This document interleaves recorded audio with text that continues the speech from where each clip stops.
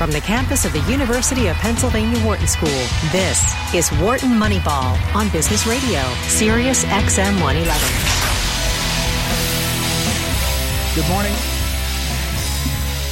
Good morning and welcome to Wharton Moneyball.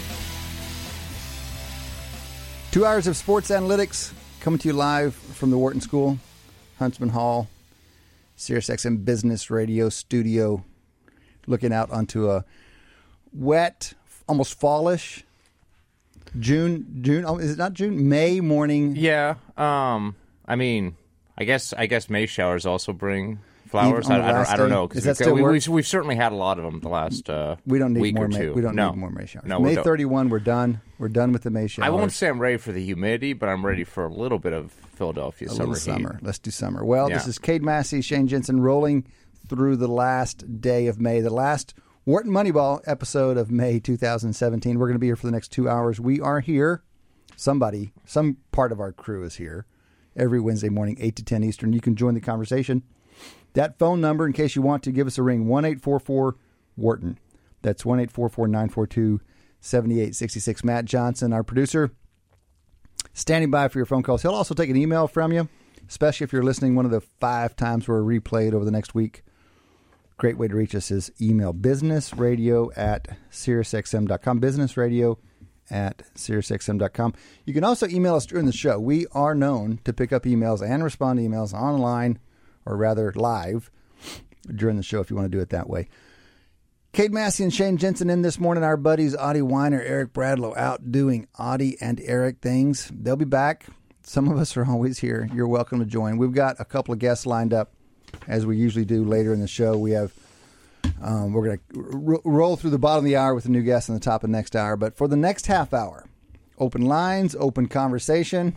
I haven't laid eyes on Shane Jensen in like 2 months. Yeah. No, and he is we got a lot to catch up on. A sight to behold, people. Boston Red Sox hat, some beer-related shirt, I suspect. No, wilderness activities. It's Japanese and it's got a bear on it, my shirt. You guys are just going to have to... The rest is going to be up to your imagination. Shane spent some time in Japan. Shane, did you pick anything up about sports in Japan or East Asia more generally? Yes. So, I think 2 different things. I mean, I saw a baseball game in the Tokyo Dome. Is that the stadium? It's their biggest stadium. It would be like, I guess the Fenway Park of... Fenway Park, it's a dome. It's like, I don't know. Sky Dome? Sky Dome. It's the Sky Dome of Japan. Now, they have two big teams in Tokyo, right? They've got about 3 or 4 big teams kind of surrounding Tokyo. This was kind of like one of the...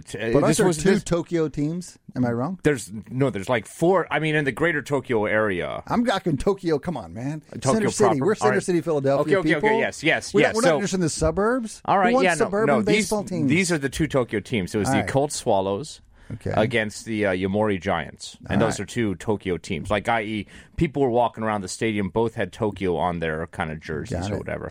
It was an amazing experience. What was amazing about it? Well, just the sort of crowd energy. I mean, this was a game that was 7-1, I think, for most. I mean, it was not a particularly close. It was a good game, but it was not a particularly close game. But the amount of energy and more people stayed until the end than I think a game that would have been close in America. It was pretty amazing. There's chanting. There's all kinds of stuff going on. There's people who bring around like beer on like little keg backpacks throughout the stands, which I think is a technology that America could easily adopt. But so instead of a big rack of beer, of cans, they're pouring you into cups. Literally, they're pouring you out of a little backpack keg. Yeah, that's pretty great. It's slick, right? It's pretty great. Oh my goodness! You said chanting. There's chanting. Oh, there's chanting throughout the game. So it's like soccer in the UK. Yeah, no. It basically kind of take the energy of like a European soccer game where people are constantly chanting or singing something, or there's some kind of like, there's some kind of act they did with like an umbrella. The Occult Swallows have this kind of umbrella thing that they do when they're trying to, it's kind of their version of the rally cap. Everybody brought an umbrella to the game and is like doing this weird umbrella dance. It was a dome. They brought umbrellas to a dome. Yeah, it was clearly just for this, like, we're gonna if we're behind, maybe they do it if they're ahead too. I don't know, but anyway. If we're behind, we're going to do this little umbrella dance. That is elaborate. It's right. Yeah, no, this is the thing. They like everything, the Japanese, when they commit to something, they commit fully. And they are fully committed to being baseball fans over there. It was actually a really impressive energy. I liked it a lot. Shane, I actually was wondering about this morning because of the Indy 500. So there's a nice connection we'll come back to eventually because a Japanese driver won the Indy for the first time. But the Indy 500 is known as one of the great spectacles in sports. Mm-hmm. But it's very different than a baseball game. Yeah. You study urban analytics. This is one of your new topics, and maybe you should tell us real quickly. What does that mean? What does it mean, urban analytics? Oh, well, it's sort of I guess it's kind of trying to use like a lot of the more kind of high resolution big data that's available right now for cities. Things like exactly where all crimes are occurring. Where house sort of like things like Zillow where house prices like are higher or lower than you would expect.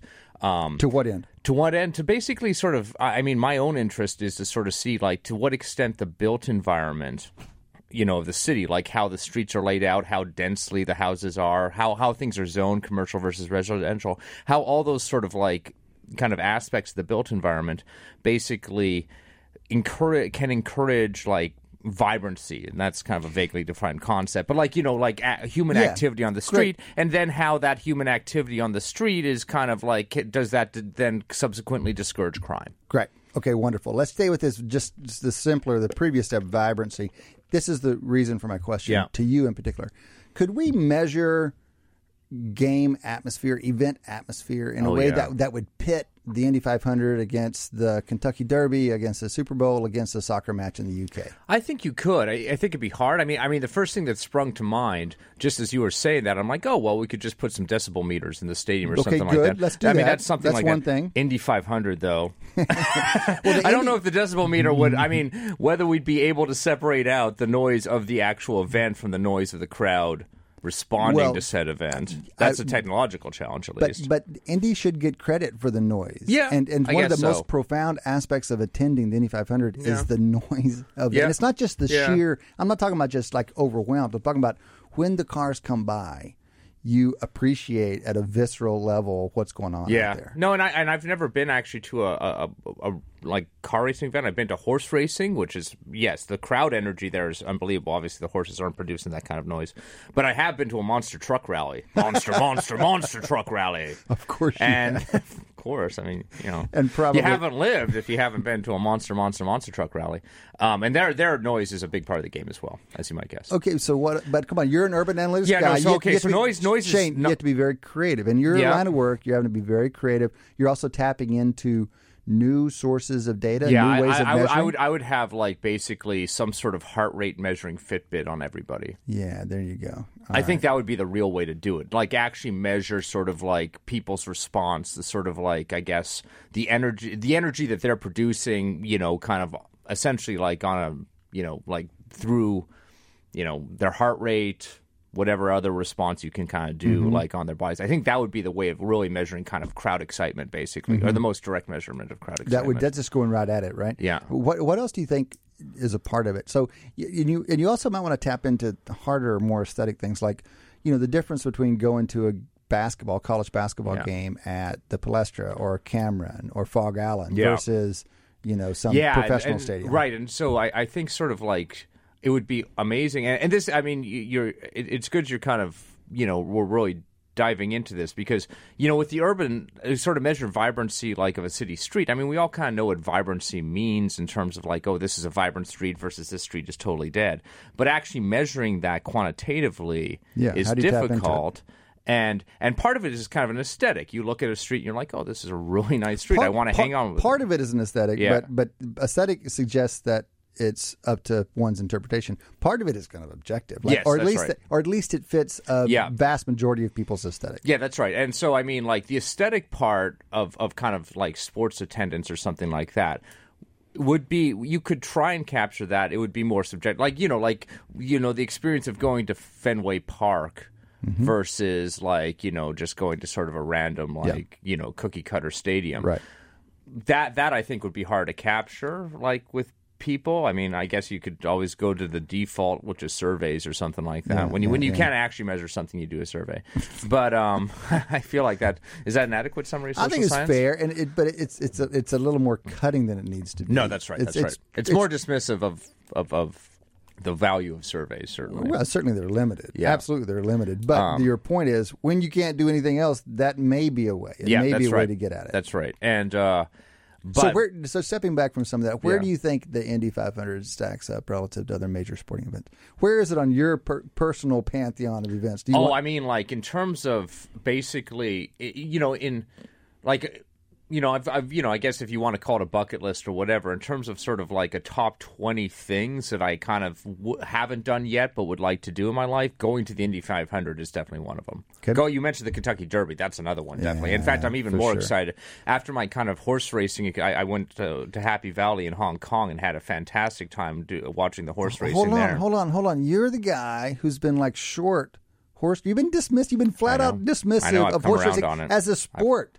I've come around on it. You've said things like, "I'd rather watch like humans compete than animals." Yeah, and a big person is able to admit when they are wrong, and this is a case for that. Yeah, no, I've kind of come around on horse racing. One trip to the track in Tokyo, or is it Hong Kong? Hong Kong. Hong Kong. So one trip. Okay, so you went to a baseball game in Tokyo among the two. I almost. I mean, oh my goodness! At Hong Kong, I almost won like $800 Hong Kong dollars. What is that? Well, it's like $100. I mean, it's not that big of a deal, but whatever. The excitement was there. How did you almost win? Well, okay, so I mean, there's various bets, types of bets you can do, and I walked in there. Me and my friend walked in there, and we were trying to do.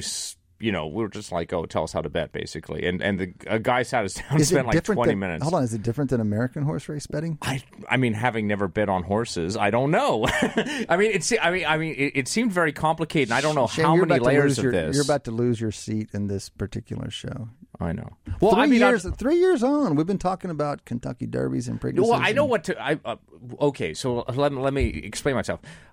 Obviously, betting a horse to win, that's a relatively uncomplicated endeavor. I know what I'm doing with that. It's like right. I think that horse is going to win. I understand what odds mean. I'm not a complete idiot. Okay. But then you start like trying to explain like, okay, so this particular type of bet, you're betting you need the top three horses to finish, but it doesn't matter what order they are, or you need the top two. You need to pick the top two horses. It doesn't matter what order you are. Things start getting complicated, especially when you're like in Hong Kong. Okay, so you can do win, place, show, and then you can do these other things, like that's right. The trifectas and things like that. And so the race in question that I almost won big on was this one where you had to pick the top two horses.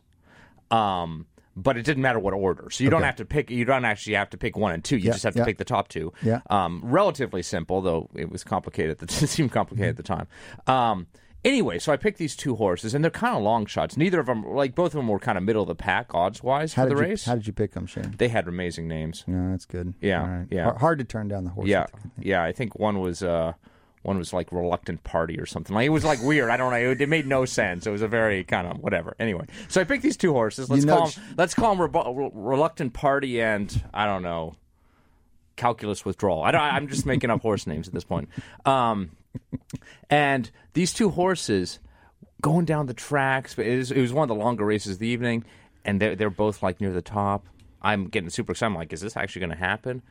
They finished 1 and 3. Oh, geez, Shane! Wow, that is a good moment. Yeah, and that's enough to turn you on to horse racing. There you go. And then it turns out I don't need much. I just actually kind of have to experience it, basically. I think. Okay, so are you fighting the draw to the tracks right now? Are you thinking maybe that's the way you'll spend your day tomorrow? Yeah, you could come into the office, or you could go to the tracks and get your fix. Yeah, no, I mean I'm on sabbatical. I could do that. Mm-hmm. How'd you spend your sabbatical, Shane?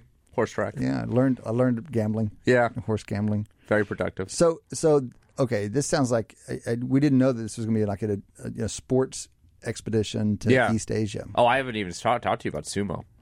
You did not do sumo. Well, I did not do sumo. I mean, sadly, I probably could do sumo, but no, I did. But I watched sumo. Not live. That's a hard ticket to get. But it was one of their big tournaments was on TV when I was there. Wow. And it's an event. Oh my goodness. I mean, I'm not going to pretend to understand the event very well. Okay. Because definitely in terms of like ceremony to actual action ratio, yeah, right. sumo is pretty high on the ceremony. Catholic Church. Yeah, sumo no, I wrestling. mean, because there's a lot of kind of like the two wrestlers kind of get in the middle of the ring, and there's a ton of posture, and so they look like they're about to come at each other, and then they'll kind of psych each other out, and then they'll walk away. And they'll do like a little round of the ring or whatever, and like maybe throw some powder or something like that, and do a little bit more posture, and like grunt a bit, and then they'll get back, and they'll size each other up, and then they'll walk away again. And I'm just, and I think if you're Japanese and you understand the commentary, like all this makes sense. Like it's like, of course, they're these guys posture 3 times and then they like attack each other or whatever. I had no idea what's going on. Like I really was on the edge of my seat and the thing is, when they actually go at it, I mean, it lasts about 5 seconds before one of them gets plunged out of the ring. Is that right? Yeah, I watched maybe like 8 of these matches, and I don't think a single one made it past 10 seconds. Oh my! It's really short. It's like bull riding. Yeah, but it's or like it's like 2 trucks charging each other, and one of them gets knocked back, and the other one doesn't. Huh. I wonder if we talk about sports varying on how much chance there is in determining the outcome. Yeah, I wonder how much chance there is in sumo. I mean, I got the impression that they slow down and analyze it afterwards. And though, again, all the commentary was in Japanese, I got the impression that there's a lot of skill involved. I mean, it's basically kind of like a really like quick wrestling match, like because it's really all about like how like some guy gets a better angle on the other guy and is able to kind of push him back, or like is able to kind of with his footwork stabilize himself in such a way. Now you know what it reminds me of. Now it reminds me of face-offs in hockey. Yeah, actually, that's a good analogy because it's very quick, but I think it is mostly skill. To the outside eye, face-offs look like just complete chance. Yeah. I mean, it happens so fast. How can that relate? But if you run the stats, it turns out some guys are reliably better at it than others. And certainly that's the case for sumo. In fact, I think 538's done some work on sumo wrestling, actually, because for one thing, the records go back like really far. I mean, we love baseball because the records for baseball go back like 100 years. Mm-hmm. Sumo, 400 years, right? I mean, they've been doing it for like 400 years, and they've been super meticulous about it for 400 years. So I feel like I should go back. What do you think the box score, sumo wrestling box score, looks like? Is it ones and zeros? I was looking at it. I was staring at it through my TV for a long time, and mostly it's just win. It's win and loss. I think there's nothing. Zeros. It's ones and zeros. I'm sure maybe they can kind of measure like I guess time it took or like some kind of technique somebody used, but that's beyond my knowledge at this point. So Matt, our producer, is on it. He says professional sumo dates back to 1684. Yeah. So 400 and almost 50 years now. The results of every tournament since 1761 have been collected into the greatest historical data set in sports. That's not. Are you right? Are you just plagiarizing sites now, Matt? The greatest historical data set in sports. Well, it's fair. It's fair. Real time support. Plagiarism's okay. This is Wharton. If you take it from Wikipedia, it doesn't count as plagiarism. That's Fun right. fact. This is Wharton Moneyball. Cade Massey, Shane Jensen in here. Give us a shout. 1-844-WHARTON. 1-844-942-7866. We're getting a recap of Shane's tour of East Asian sports. Yeah. Had no idea. No, it turned out to be. It was more rich in sports. I was over there for the European stuff. It was more rich in sports than I anticipated. Well, I knew you did the horse racing thing because you texted me from the track and said you had no idea what you were doing. But I guess that was before you almost nailed. Yeah, it's before I almost won big and became like a Hong Kong billionaire. You've forgotten there's a word for this top 2 thing. It's not trifecta, obviously, but there is a simple little word there. Maybe RA/producer could come up with that one too. Top two horses, and what is that? What is the name of that thing? I would really like to hear that because they called it something. The exacta? Quinella? Quinella? There you go. Yeah, that's right. That sounds very familiar. Okay, Quinella. I'm a huge fan of the Quinella. So Shane, what about the tragedy that we don't have a Triple Crown to pull for? So it's this weird thing in horse racing where no one pays any attention except for the Triple Crown. Yeah, and if the Preakness winner's different than the Derby winner, then you're out of luck. Yeah, and that's what we got this year. Right, and I mean, I think it's interesting because we discussed this a little bit on the show last week. That the Kentucky, it was kind of a conscious choice this year, right? The horse that won the Derby was intentionally held out of the Preakness, or the other way around? No, I don't. No, the other way around. The Preakness winner did not run the Derby. Right, that's right. So I mean, it was kind of guaranteed essentially that this would happen, right? No, the winner wasn't guaranteed. There's no guarantee that course is going to win. Well, no, and that happens every year, and it's just it's a strategy. We can run a fresh horse. Yeah. Against these other guys that ran 3 weeks before. No, but I mean, it's an interesting strategy because I mean, you're obviously there's something about that horse that says to those trainers and everything like that, this is a horse that we really think is capable of winning the Preakness for whatever reason, but we don't somehow think is able to win Kentucky Derby. Yeah, that's right. And it's interesting to me. I mean, this is something we'd have to ask like a trainer. I think like what aspect of that horse was the like why are some horses kind of capable of handling like this variance in track length and maybe variance in conditions and other horses not. Yep. And what do you see about them that makes you because they presumably make that decision like months out. Well, I think some make the decision closer than that. Yeah. And sometimes it's not quite. It could that be just strategic. a fatigue thing, perhaps. It's a read of the horse that he's not peaking at the right time. That kind of thing. So Shane, you went away for a while, came back, and you got your sports fix from these East Asian things. But what did catch your eye when you got back to North America and you landed kind of in the heat of the NBA playoffs, the NHL playoffs, some interesting tennis? What have you been thinking about since you've been back? Well, a few things that kind of caught my eye. One, the Yankees are good, which is kind of disconcerting. But what's that all about anyway? But they're not supposed. They are I think they're the single most overperforming team relative to expectations, at least in the American League side of things. Yeah, I think they almost. I think I was reading somewhere they almost exactly balanced the Giants, who are the most underperforming team. Most underperforming is Giants. Yeah, you average the Yankees and the Giants, and you get the expectations for those two teams. Spot on, Shane. So that's one thing. Let's unpack that for a second. So preseason Fangraphs had the Yankees at 15.9% to make the playoffs, and now they're 72. So from 16 to 72, that's a pretty big increase. Yeah. The Giants, on the other hand, came into the season 66% likely to make the playoffs, according to Fangraphs. Now only 10. Yeah. I mean, aren't the Giants kind of up and down every year? They won the World Series every other year for like 3 cycles in a row. That's right. I'm trying to, that's right. They for three cycles they won every. They were basically even year Giants were like dominant. Uh-huh. They won. They've won 3 World Series, all of them in the kind of even alternate 2017. Even years. Can't expect that much. Yeah, though. No, it's true. It's true. I mean, they kind of they. Maybe it's over now. They didn't win 2016 either. But that's classic overfitting right there, man. Right. There's a good example of what not to do. Yeah. So. I don't think given that they've won 3 World Series in the last decade, nobody's going to feel too bad about the Giants. Okay. And I don't think anybody's really, I mean, obviously nobody's really that excited about the Yankees. But this we can say, unlike our 2 co-hosts that aren't here right now, I can say this: they're not here right now. So.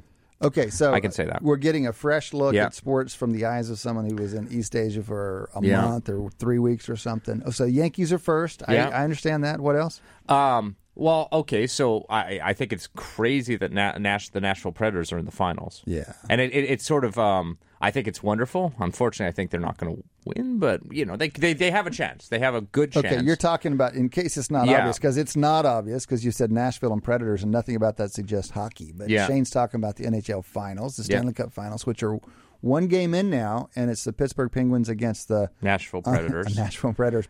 So there's lots about that's unexpected. 1, they're in Nashville. Yeah. And 2, more importantly, they were the number 8 seed. Yeah, that's right. The last team in from the West, and they made it through the West. And I think that to me sort of like illustrates is a microcosm for just I love the NHL hockey playoffs because they really are pretty unpredictable. I mean, would we ever get an 8 seed in the NBA finals? No, Never. Absolutely not. It's no inconceivable, way. really, that an 8 seed would go to the NBA finals. And it's inconceivable that they win the first round, much less win 4 rounds or whatever it would take. That's right. So I think that's super exciting. And it's not particularly unusual for something like that to happen in hockey. And I kind of hope they. So that's a good thing, right? No, I think you'd rather have more noise thing. than the NBA gives us. That's right. I mean, we've known since the first tip back in October who was going to be in the finals. We knew it was going to be Golden State Cleveland. I mean, at various points throughout the season, we convinced ourselves. We tried to convince ourselves that something else could happen. Oh, San Antonio's surging right now, or oh my goodness, the Celtics are for real. I remember. Especially Eric. Eric wants to believe basketball actually is not completely predictable. He was convincing himself about San Antonio and all these. Come on, it was going to be Golden State and Cleveland. We played a lot of games to get there, but it was going to be Golden State and Cleveland. So it's not so much fun. So now let's stay with hockey for a second. Sure. Let's stay with hockey for a second. Have you watched any of it? I know we don't lean on you too heavy as our Canadian. No. I mean, it was hard while I was in Japan to kind of keep up with the playoffs, but I've been watching a little bit since I got back, and it's been really great. I mean, so we actually kicked out a public service announcement last Thursday night, Friday night, when the Pens and Senators went to overtime in Game 7 because double overtime. Well, yeah, right. Yeah. But when they hit overtime, we shot a little PSA that said, "Hey, if you're not watching this, get yourself to Fox Sports Network because it's tough to beat overtime hockey in the playoffs, but Game 7 overtime hockey, it's really just fantastic." So that's a game that when they got into the third period and they were still tight, we made sure we got it on the TV and they went to OT. It was a lot of fun. And I feel like hockey is the only real sport that's kind of figured out this overtime thing. That the way to handle overtime is you basically just keep tacking on chunks of like the game. Like you don't set up an overtime structure that is at all different than the. You don't think that varies by? You don't think the optimal OT varies by sport? Oh, it probably does because there's maybe They'll play injury considerations or whatever. Like I mean, I harken back to say, for example, like the last say playoff game, the NFL in the Super Bowl. The fact that overtime is so different, kind of in its structure. This sort of score first and it's done. College football is even more. Yeah, they play a very different game. But but so does soccer. I mean, soccer does a very different thing too. I mean, at least they give one period of normal. Yeah, but I mean, if they hadn't scored in the previous 120 minutes, the fact that you're tacking on another 15 minutes or 20 minutes or whatever is kind of whatever. I mean, I think just keep playing soccer until somebody scores. These people start dying out there on the pitch. I mean, falling over. Well, okay, I've got a solution for that. Every 20 minutes, you keep playing soccer just like you normally would, but every 20 minutes you take one person off from each team. Well, now hockey did that as well, right? So hockey, they play 3-on-3 or 4-on-4 or whatever it is. In the regular season, they do the 4-on-4 for regular the season overtime. OT. This is just brilliant because who doesn't enjoy? If you like hockey, you like 4-on-4 hockey even better, right? Yeah, because it's just more wide open. And that's right. It's only like a 5-year ago kind of rule change. Yeah. And they only do that in the regular season. So in the playoffs, they just sort of do 5-on-5. But you do get the sense that they're about to start falling over. I mean, the first 7, 8, 10 minutes of overtime are just amazing because everybody on the ice is giving everything they got. They play like 30-second shifts, 45-second shifts, and then they just start dying. Crazy marathon. And why couldn't soccer do that? I think it's an insult to the athletes to suggest that they couldn't just do that. Mm-hmm. I mean, soccer athletes are the most in shape people on the planet. They might just end up going to. Obviously, the key thing is that you can actually substitute out in hockey versus soccer. So maybe maybe the way of actually doing this soccer thing is we could change the substitution rule somehow. Uh-huh. Like you're allowed an extra 2 substitutions once it hits overtime or something. Okay, so I have a small question for you about hockey. Do you remember the winning goal in that Game 7? Did you watch it at all? Yeah. So the guy who scored that is one of their big scorers. Right? Yeah. I'm not going to get the names of these guys right. In fact, I'm completely blanking on who's the captain of the Crosby. Pens? Crosby. So Crosby, that was on one. It was about 5-6 minutes into the second overtime. It was a one-timer from the guy, and it was kind of a knuckleball, and it was beautifully placed. Yeah. Some luck, whatever. But the setup for that, Crosby's little pass down. Usually in hockey, they whip the puck around. I mean, they really do hit it hard, and they catch these things, and that's a big part of it. This was like this little bitty soft pass at Crosby. I missed it at the time, and then in the replay, it was like a little soft little set. He just kind of pitched it over there as softly as possible. Do you see that very often? Is that? Yeah, and it reminds me. And I'm not a huge Crosby fan. Mm-hmm. It's very uncool in this area to be a Crosby fan. Is that right? Philadelphia, yeah. Why is that? They don't like the Penguins here. It's like cross-state rivalry. Sure. Okay, but I have to respect that guy. I mean, the probably the last hockey player that I've seen that has that kind of skill set that's able to just sort of do the soft pass or basically has this kind of radar around him where he kind of knows where his teammates are at all times and just is able to find them in any moment. The last time I've seen that before Crosby was probably Mario Lemieux. Okay. Going back. Another Pittsburgh, How is great. Pittsburgh? Pittsburgh had Lemieux and then Yager and then Crosby. How does that work? I mean, that's like Indianapolis Colts having Peyton Manning and then... Yeah, I mean, it's hard to know how much is well-run franchise versus really like, just luck. Yeah. I mean, I think it's a little bit of luck or at least whatever because they, Pittsburgh definitely like during the Lemieux Yager years were on the top of the league, and then they got real bad for a while, and that's gave them the opportunity to get Crosby. I mean, they did the kind of suck for luck thing themselves, basically. New phrase. All right. Before we go to break, we have a call from Jake down in Houston, Texas. Jake, welcome to the show. So I think it's interesting is the soccer pitch is shortened by about 20%. We tested it, and the scores that we had for these kids that we did that with the same amount of players, was a lot higher versus 1-0 on the soccer pitch because it's such a wide-open field and the ball is being passed around. So if you shorten it by about 20%, you'll have a higher scoring game, more action, more activity versus that is the players. That is a nice solution. Jake, I like that. You just thanks, like at the overtime, like you could have a whole ceremony about it where they just walk the field in. And then every few minutes they start shrinking it some more. Or just have it kind of continual, like just slowly closing in on them all as they're like trying to focus on the game. That's like awesome. The Hunger Games. Yeah, that's awesome. Jake, thanks for the call. Appreciate it. All right, guys, that has been the first quarter of Wharton Moneyball. We still have 3 quarters to go. Come back and join us after the break.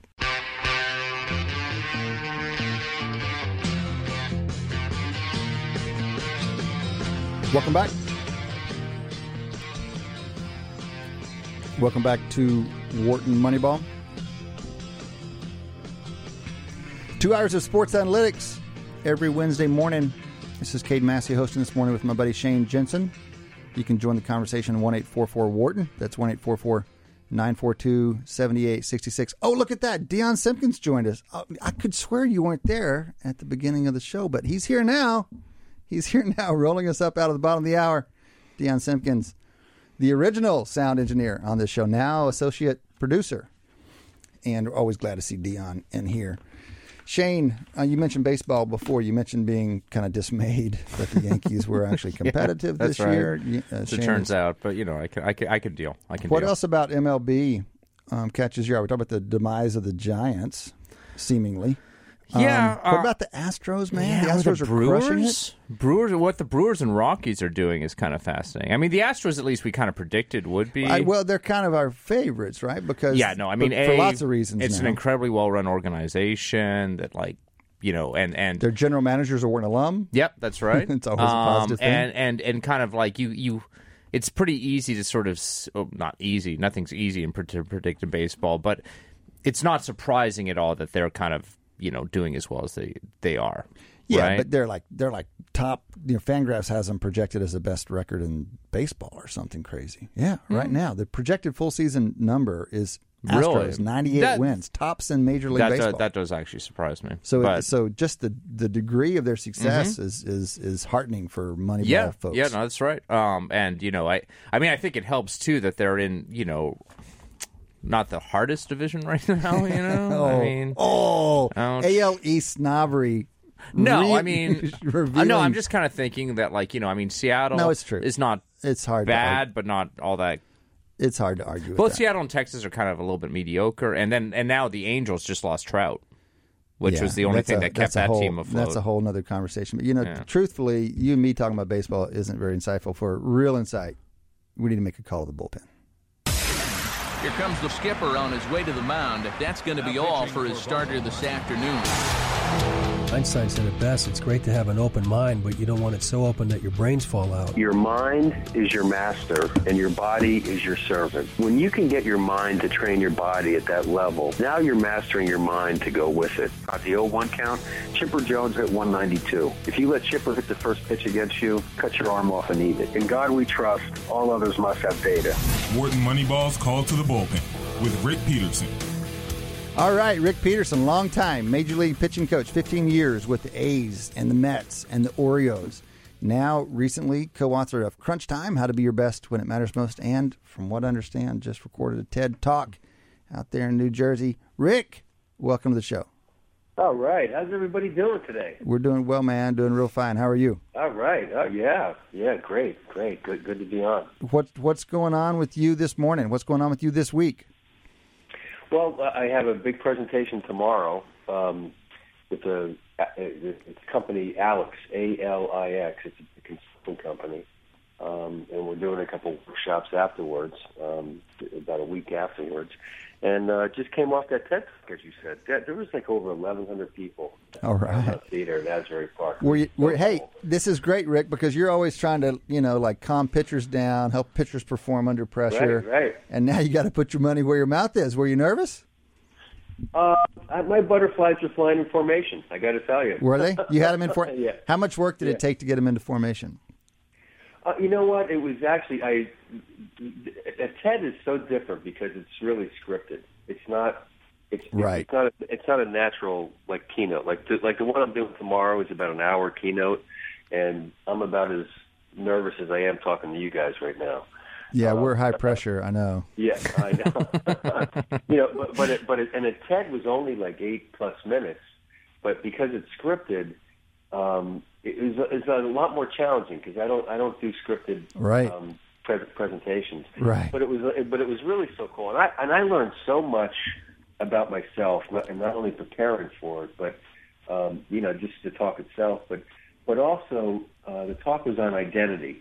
So all 20-some speakers had their version of what their perspective on identity was. Okay. And mine was really on.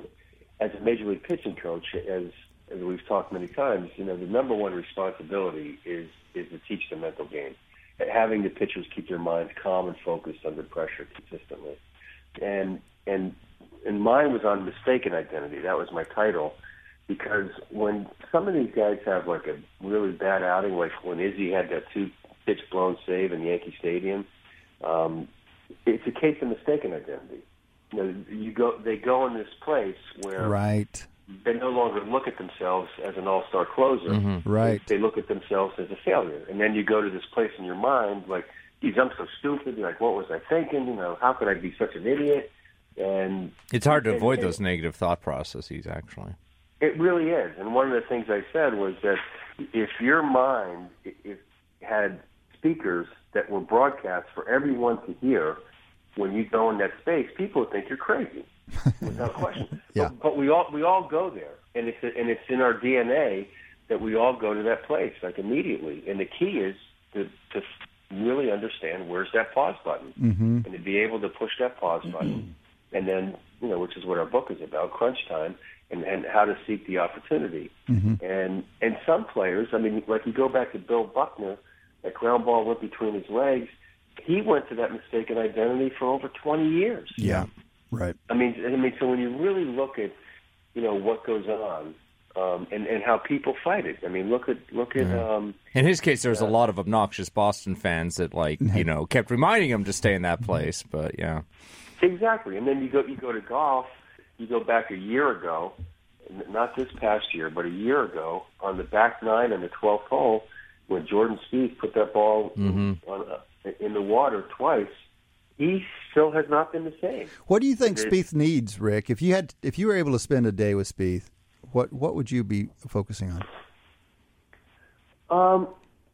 I think as much as anything else, what I've learned as coaching in these moments, that it's okay. This is part of the game. Nobody's immune to it. This is going to happen to everyone. And it happens to everyone in life. It happens to everybody in sports. Rick, how do you balance that against?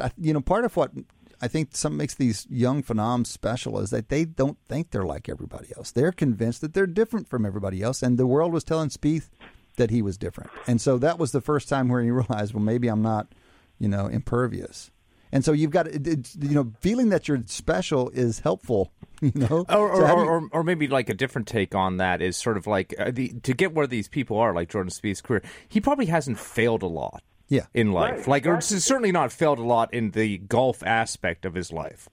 And so all of a sudden you come up with essentially what is uncategorically a failure. I would think, to a certain extent, professional athletes should be very adapted to handle adversity because they presumably are challenged a lot. But to actually kind of be able to process a failure Maybe they're actually not particularly well hooked up for that because they haven't done that. They don't have a lot of experience with failure. Well, you're totally right. You're absolutely totally right. And I think what happens, as much as anything, is that you go down this path, and his preparation was off the charts. That's why he was so good, without question. He's talented. I mean, everybody has to be talented, but when you look at how he prepared, but I think the other factor, and I've learned again so much since the book, because I'm meeting a lot of. I had an hour-long conversation the other day with this woman. But she wants to remain anonymous, but she's a neuroscientist, and learning how the brain is wired. And I think what happens is so many of us, like Spieth, I shouldn't say so many, but there's this there's no vulnerability because they are so talented. They have not experienced failures, but they don't really understand how the brain is actually wired. And when you understand how the brain is wired and you have a mindfulness training and a mindfulness practice, you can. I read this unbelievable article yesterday talking about clutch. Like, what is clutch and what actually is happening in the brain when like Isaiah Thomas, after he almost broke his ankle, scored 30-some points in the last in the last quarter of the game, with the Pistons, or when LeBron James makes this incredible block in the playoffs last year, coming from down the court, and they're talking about the fact that when people go in those moments, they basically are in this right side of the brain, and they're like, there's no consequences. They're totally in this moment of almost like euphoric possibilities, and the ability to understand how to get to that place with no consequences. I bet if you had a loudspeaker that you could play Spieth's thoughts in that back nine on the Masters, he's probably going, geez, I'm like on the way to be, to break an all-time record, right. He's winning the Masters, and he wasn't in the moment for that shot. He was in the future. Mm-hmm. Of what if I make all these shots? Yeah. So, Rick, one of the things you're saying is that there's basically neuroscience now to back up what has been talked about just at a high level or at a gut level for really probably millennia, but certainly decades, where the folk, stay on what you have to do. The difficulty of entering that zone and the difficulty of staying in that zone. But at least the neuroscientists are telling us, well, the zone is a real thing. Yeah. We can see the activity in the brain when people are in that place as opposed to another place.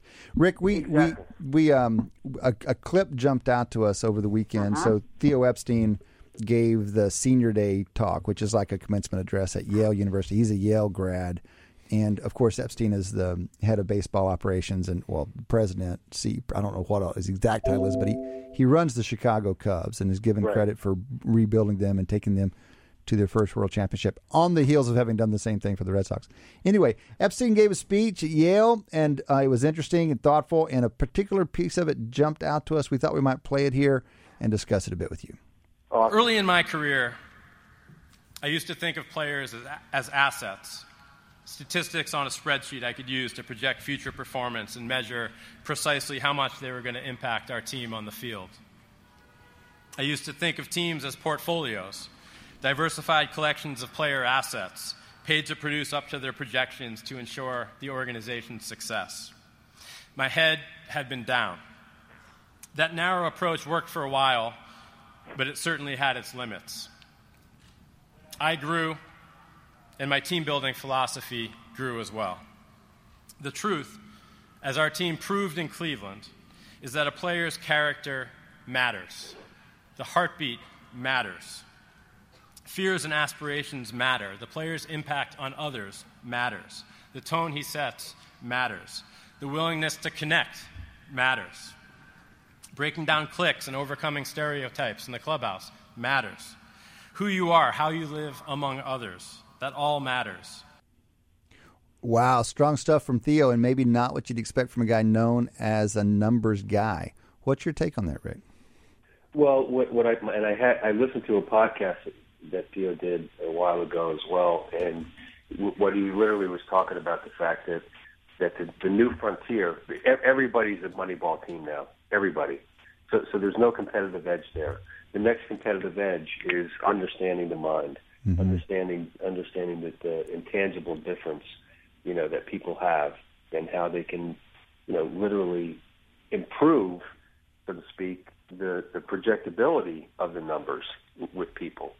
So Rick, he was talking about, and a lot of people talk about like a good locker room guy. He's talking about the impact of the way you live. This nebulous character quantity. And so it's really not even the psychology of getting in the moment when you're at the plate in these high leverage situations. He's talking about there at least, and I'm sure you have a lot to say about that. But here he's talking about the way you conduct yourself and the impact on other people. Yeah, I think it matters. And I think what I sort of took away when I was listening to it is, you kind of like, as a statistician, you talk about like models that are additive, right? Like, so you can kind of view a baseball team as a collection of additive parts. We just add this guy and like he adds 2 wins to this team. This other guy adds 2.1 wins to this team. It's all independent. Whereas what I think Theo is really seizing on is and I think it's more of the frontier in terms of analyzing baseball and other sports, is the interaction terms. How do these parts kind of interact with each other? Is this particular player not just a great additive asset, but is he complementary to what's going on around him? And obviously there's both on-field and off-field kind of aspects to that. Yeah, without question. And my dad was a GM for the We Are Family Pittsburgh Pirates World Championship, and that was always what they talked about when they're going to add a player. Everybody knows their what's on the back of their baseball card, statistically, but it's like, what kind of guy is this guy in the clubhouse? I mean, that's been talked about for years, but now people are looking into it as the science, so to speak.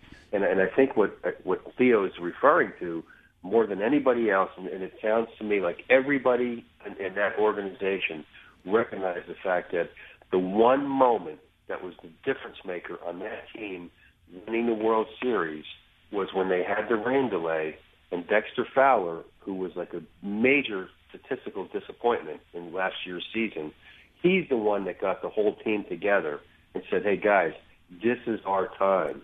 This is our time to do this. And it was that meeting in the clubhouse for that 15-minute, whatever it was, rain delay in Game 7 after Chapman gave up the tying run. And everybody said if it wasn't for Dexter Fowler, he's the one that brought this whole team together. So it wasn't because he was such a major disappointment statistically, but he was a major asset, with what he brought to the table to bring that team together. So, Rick, how much of that do you think can be engineered? You've spent time with teams. You just mentioned the fact that your dad GM'd, the Pirates back in they made a movie, We Are Family. They made a whole song basically about the team because there was such a family atmosphere. How much of that can be engineered versus how much is just luck?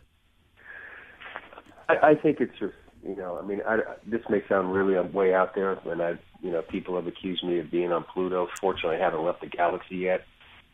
but I think it has to do with karma. It's about, one of the old adages as a coach is people would always say, players don't care how much you know until they know how much you care. And I think that's really, really critical. And I think when people truly care about each other, that's what team chemistry. If you want to really get down to the very bottom line, it's about people caring about people, that people can make a difference in people's lives in a positive way. And that's what it's really about. And when you really, look at, again, I've learned so much from doing this book about what reframing literally is. Dexter Fowler reframed that moment for the Cubs. And you look at historically, things that have been done. One of the greatest things that was done in our lifetime was Martin Luther King reframing the civil rights movement by "I Have a Dream." Here it was all fighting, and he's talking about a dream. That's what great people do. They reframe moments for people. Got it. President Kennedy, what did he say? Don't ask what the country can do for you. Ask what you can do for the country. He reframed that whole moment for people. Well, one of the interesting implications of what you're saying is that it's not just about finding the right guy or the right woman in female sports, but also maybe the environment you create, and that there's a role for management and coaches in creating that environment. That's interesting. It brings to mind a recent analysis I saw on Buck Showalter, the skipper of your most recent organization, the Baltimore Orioles. He has a long time outperformed expectations. So again, kind of add up the back of the baseball cards. We know ahead of time what a team is supposed to do. And Showalter, more than chance would suggest, outperforms the sum of the back of the baseball cards. So curious what you think it is he does that pulls that extra performance out of his team. You've been pretty close to him. What he does, and he's absolutely fantastic, great at it. He's great at it. What he does is he prepares his team to realize that we can handle every moment. There's nothing that will happen in this game that we're not prepared for. And he gets people to believe, like all the players that believe they can and all the players that believe they cannot are both right. and he gets people to believe, that we can. You think he's better at that? You've seen a lot of managers. He's better at that than others in some way. Why do you think that is? He is because he's incredibly bright, and he's meticulous, absolutely meticulous in his preparation. And when you go through cutoffs and relays, and you go through, the average plays that happen, and he messages the fact that, and he brings in a lot of people that outside of the game that people would recognize. I remember the one year Ray Lewis. He has his his tech team around him, and they do this videotape every year that they show, like when the whole team comes together in spring training for the first time. We go to a movie theater, and he'll play a movie or a film, I should say, and it's all these clips. And one of the things, and it really hit me, Ray Lewis says, greatness is doing all the simple things perfect. It's not about doing something phenomenal, extraordinary, but just do all the simple things perfect. Mm-hmm. And it's the one thing that I've been around a lot of great people in my career, and it's the one thing that I learned. One of the stories in our book about Michael Jordan. I don't have time to tell the story on today's segment, but I will in another segment. But I was curious. I was like a woodpecker on Michael Jordan's. Every time I was around him, I'm asking him a zillion questions because I'm just curious. Michael Jordan, are you kidding me? What makes this guy so great? I mean, and you think about, he hasn't played basketball. How many years has he played basketball? I don't know, 15, 20 years? And his shoes are still the number one. The kids that are buying his shoes, they never even probably saw him play a game live. And yet his shoes outsell everybody. He's Michael Jordan. Mm-hmm. And what makes him so special is that he understood that talent does not equal performance. Preparation equals performance. You will never out-prepare or outperform your preparation over time. It's not going to happen. So that whole adage of, there's an incredibly high price to be best. You have to pay full price. It does not come cheaply. You can't go to Walmart. You can't go to Target. It doesn't go on sale. There's no coupons. You have to pay full price every day. And that's what greatness is all about. And, as a coach for 15 years in the big leagues and, another, 15 plus years in the minor league, it's the one thing that, was our total message. I would always ask, day one of spring training, is everybody here committed to best? Right. Are you committed to best? Well, Rick, that's a great message, and it's not always the sexiest message. We give our message to our students in negotiation, for example, preparation. Right. Not the sexiest message, but it's an important one. That's been Rick Peterson. Rick, thank you for joining us. Awesome. My pleasure always, guys. Our regular guest, Rick Peterson, author of Crunch Time, How to Be Your Best When It Matters Most. That is the first half of Wharton Moneyball. We still have a second half to go. Come back and join us after the break.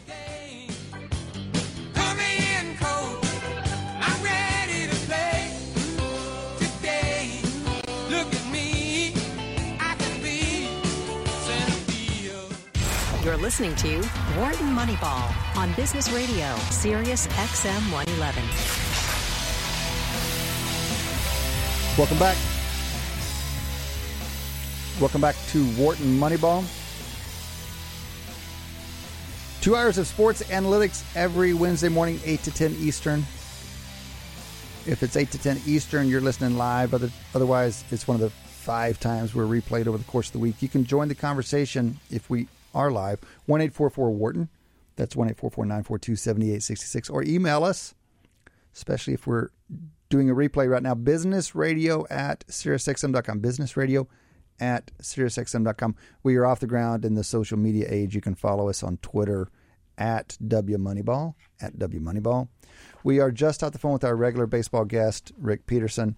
Coming up in this next half hour, Jeff Sackman talking tennis with us. Jeff, welcome to the show. Thanks, guys. Jeff Sackman is co-founder of Amateur Baseball Data Service, but we're more interested in the tennis side. He runs the tennis stats website, tennisabstract.com. He tweets from the handle @tennisabstract. He writes for a number of outlets, including The Economist and the Wall Street Journal and Tennis Magazine. I've read some great stuff from you on The Economist and enjoy your follow on Twitter. Jeff, delighted to have you with us. Yeah, thanks very much for the kind words. Where are you calling in from today? I live in Norway, actually. Norway? Good Lord. Did you go there because you're a data guy and the data say people are happiest there? A lot of the data does say that. I'm certainly happiest here, but it's I met a girl while I was on holiday a few years ago, and turns out she was Norwegian, so here I am. It also makes it has the added benefit that early morning East Coast American radio shows are no problem for you. Absolutely, yeah. I as part of my baseball business, I submit reports to several of my clients in the morning, and hitting those morning deadlines is no problem at all. Yeah. I just spent a couple weeks in Japan recently, and being 13 hours, I felt like I was ahead of the entire world. Like I was so productive. Jeff, yeah. Once you're on the other side of the date line, then it's like you're calling from the future. Yeah, that's right. That's right. That's a nice feeling, guys. I like that. All right, so Jeff, we want to talk about lots of things, but can you give us a little bit of background on how you got started in this business? And as we've noted, you're involved in both baseball and tennis. Can you tell us where you came from in this stuff and how you think of your portfolio now? Yeah, I've been doing baseball stuff since, like everybody else in almost all sports analytics, it feels like. I started out as a baseball nerd when I was a kid, and stats and baseball cards and all that stuff. And then the Moneyball stuff started happening. So around 2003, 2004, I started really getting into the analytics side of baseball and did a lot of writing for Hardball Times, Baseball Prospectus, and that kind of stuff. And like we mentioned, I do the amateur baseball thing, gathering data for major league teams. But after a while, especially since what my baseball business does is with college baseball, the college baseball season kicks off at the end of January, believe it or not. So if you're a hardcore baseball fan and you're following the season from January 27th or whenever the Division II opening day is this year through the World Series, that's just burnout waiting to happen. So yeah.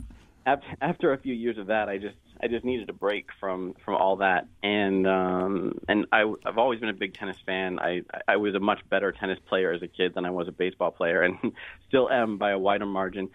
And there's so little tennis analytics out there, and of course in baseball, there's a lot going on. I mean, we can argue about how much influence it has, but there's tons of people doing really interesting stuff. And in tennis, I felt like there were so many really basic questions that, as far as I knew at the time, people hadn't even started to answer. I mean, it turned out that there has been a sort of ongoing sparse academic literature for the last few decades. But as far as a public conversation along the lines of a baseball prospectus or that kind of thing, there's nothing, and there's still very little.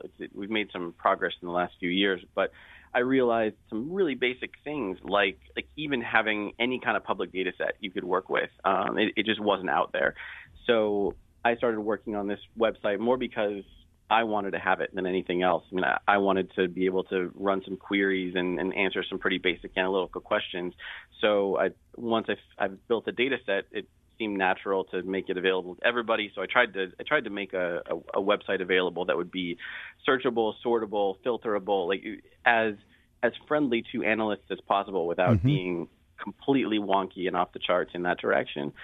And I've been steadily doing some tennis research, trying to answer those initial questions I had for maybe the last 5 years or so, and we're making some progress.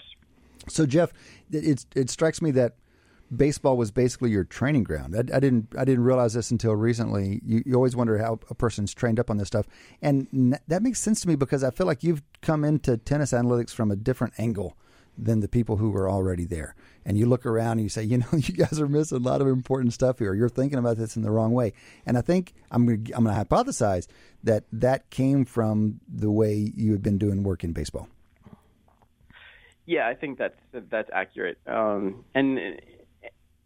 fair number of the people doing tennis are players and coaches. There's a few coaches who have picked up a little coding and done some interesting things that way, and there are some academics, and some of the academics involved have done some great work. Some other ones you feel like they're kind of looking for a fun side project, and they're not necessarily so up on the intricacies of the sport. Mm-hmm.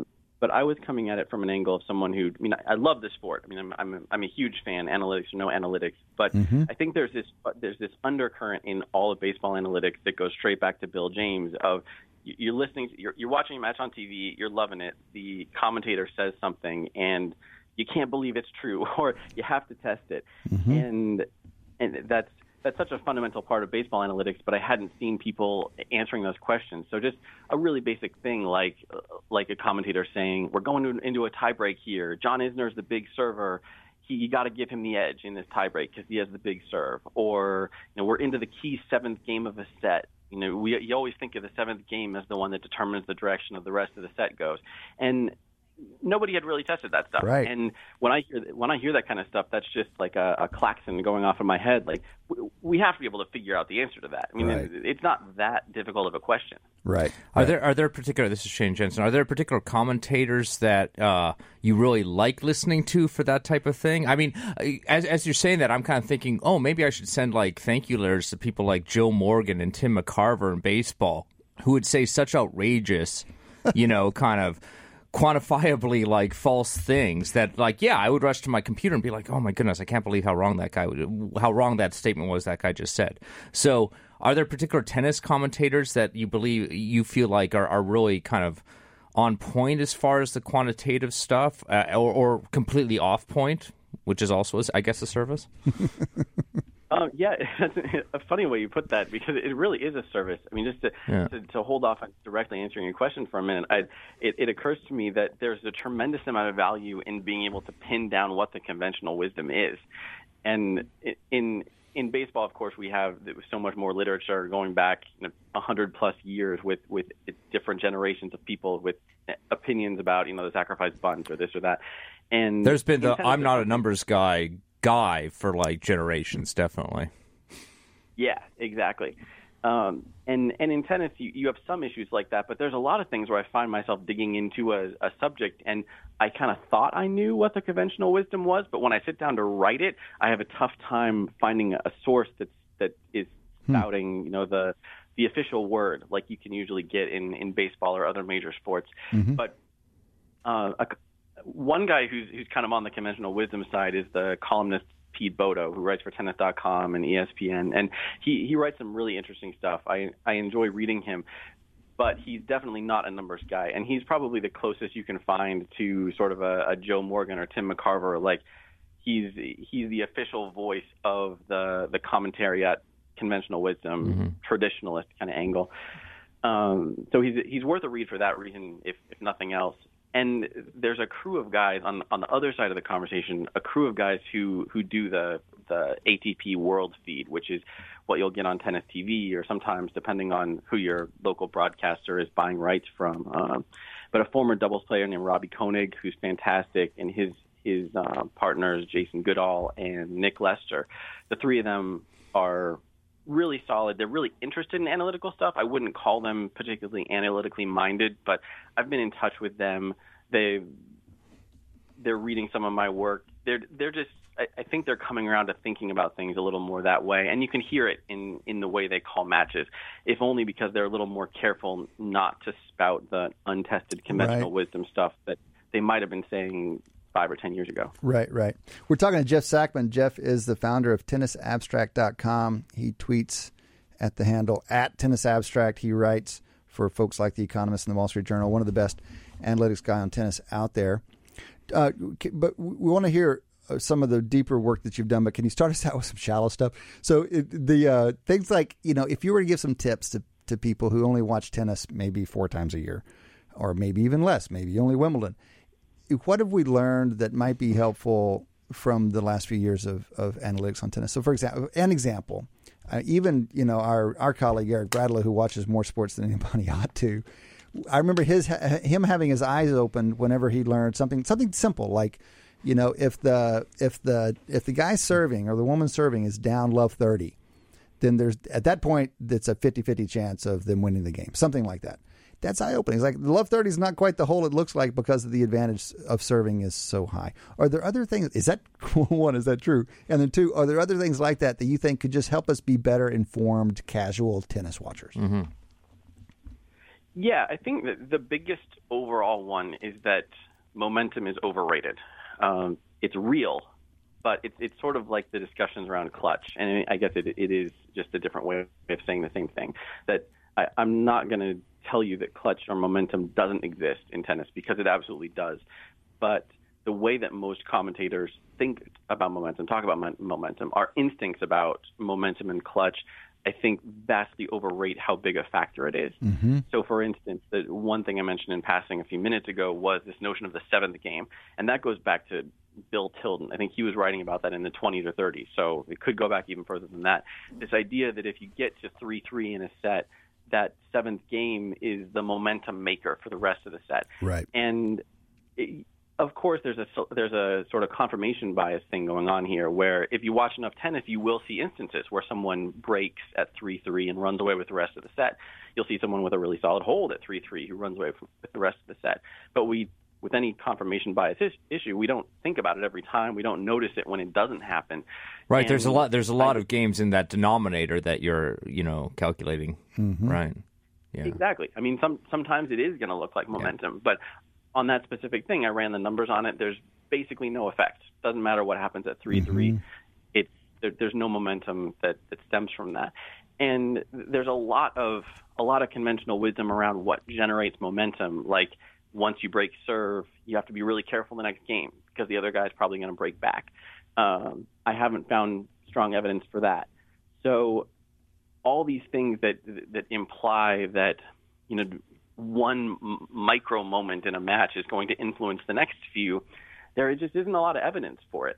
So it's not to say it isn't there, again, but if you're hearing that come out of the mouth of a commentator, then you should probably be skeptical and just thinking, well, what did I expect going into the match? What are these guys' overall ability levels?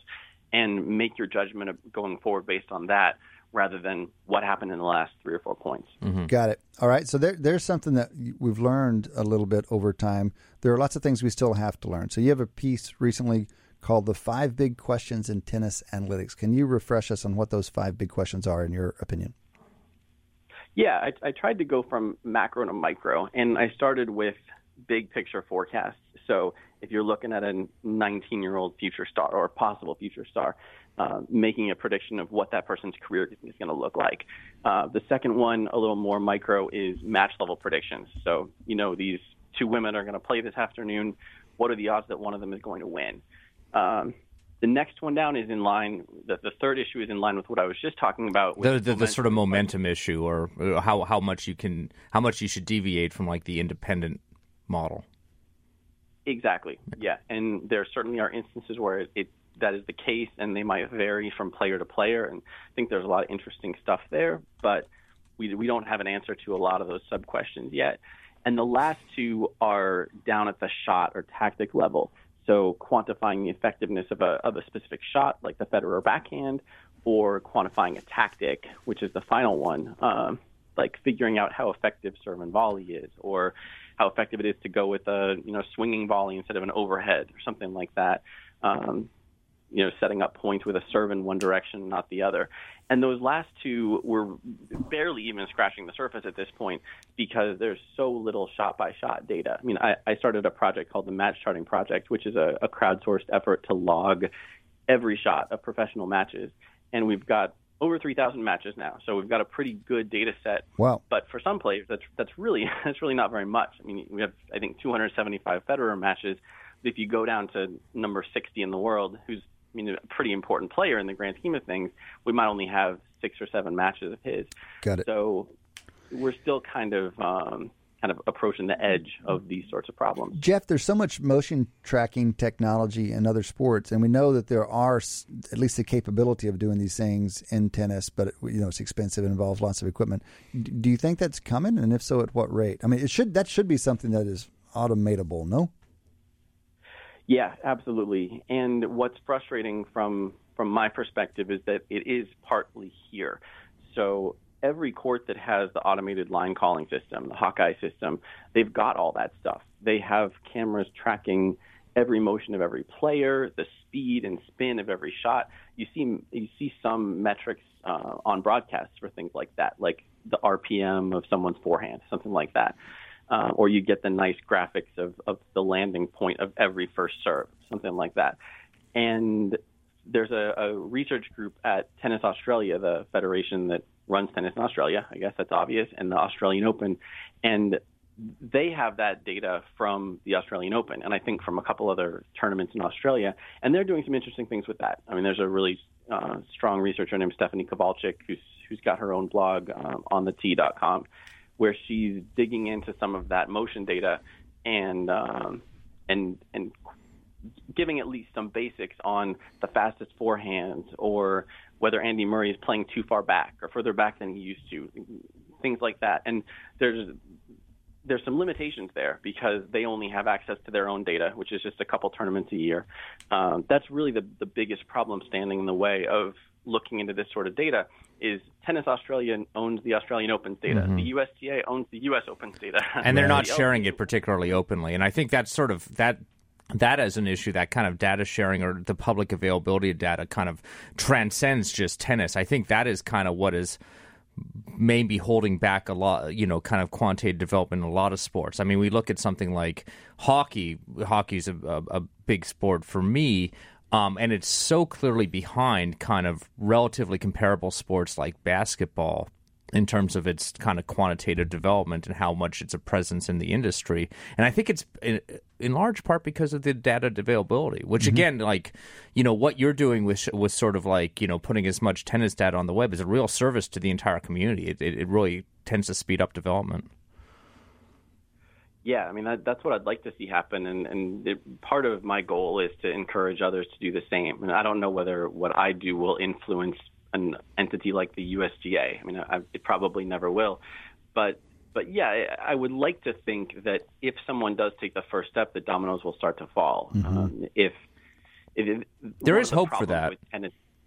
Well, it's hard. It's harder in tennis. It's got to be harder in tennis because there are these disparate organizations. In hockey, there's like one North American. No, that's right. And that decentralization. I mean, you could argue both ways. That decentralization could actually help because all you need is one of those organizations to take the chance, and maybe it succeeds, and then the others follow suit, right? Whereas something like the NHL, you need somebody at that top level to kind of make this decision, and until that happens, it's a non-starter. Mm-hmm. The reason I think there's hope is I look at how baseball has evolved, and 12 years ago or whenever, when I was doing some work with fielding in baseball, all the data for fielding in baseball was very proprietary. We had to basically have, an entity purchase the data for us. It was very expensive. It wasn't as good. And now through StatCast, I mean, all that data is basically out there. People are working with PitchFX. People are working with StatCast fielding data. So I feel like baseball in the last decade has really moved a lot, not just in terms of quantification, but also just in terms of data availability to the public. So that's kind of a one of the kind of more optimistic sort of narratives out there. Yeah, that is reason for optimism. I wonder how much it crosses over because baseball has such a strong tradition of everybody understands that a lot of people are fans in an analytical way. That's the numbers right. are driving fan interest. And I know from virtually everyone I talk to about tennis, there's plenty of similar interest in tennis, and it's probably a couple orders of magnitude less, but it is out there. But it's sort of a chicken and the egg problem. Without any data, people aren't going to get into it. People aren't going to get into it, so we're not going to get data. So I don't know what happens there. And I mean, probably with that chicken egg thing, it would just have to be very incremental. All right, we're talking to Jeff Sackmann. Jeff is founder of tennisabstract.com. He's a great Twitter follow at tennisabstract, and he writes periodically. You can find him. I'm not sure how much they credit you guys when you write for The Economist, but we know he shows up at The Economist, sometimes the Wall Street Journal. Jeff, you had these 5 big questions. One of them was match forecasting. Did you happen to anticipate Kerber's trouble? I did. I didn't. I don't think I specifically made a prediction against her. But one thing I've been working on just in the last week or so is surface-specific ELO ratings. I've been using ELO ratings for tennis for a while, and I've sort of hesitated to move on to surface-specific ratings because I thought it would be a bigger project than it was.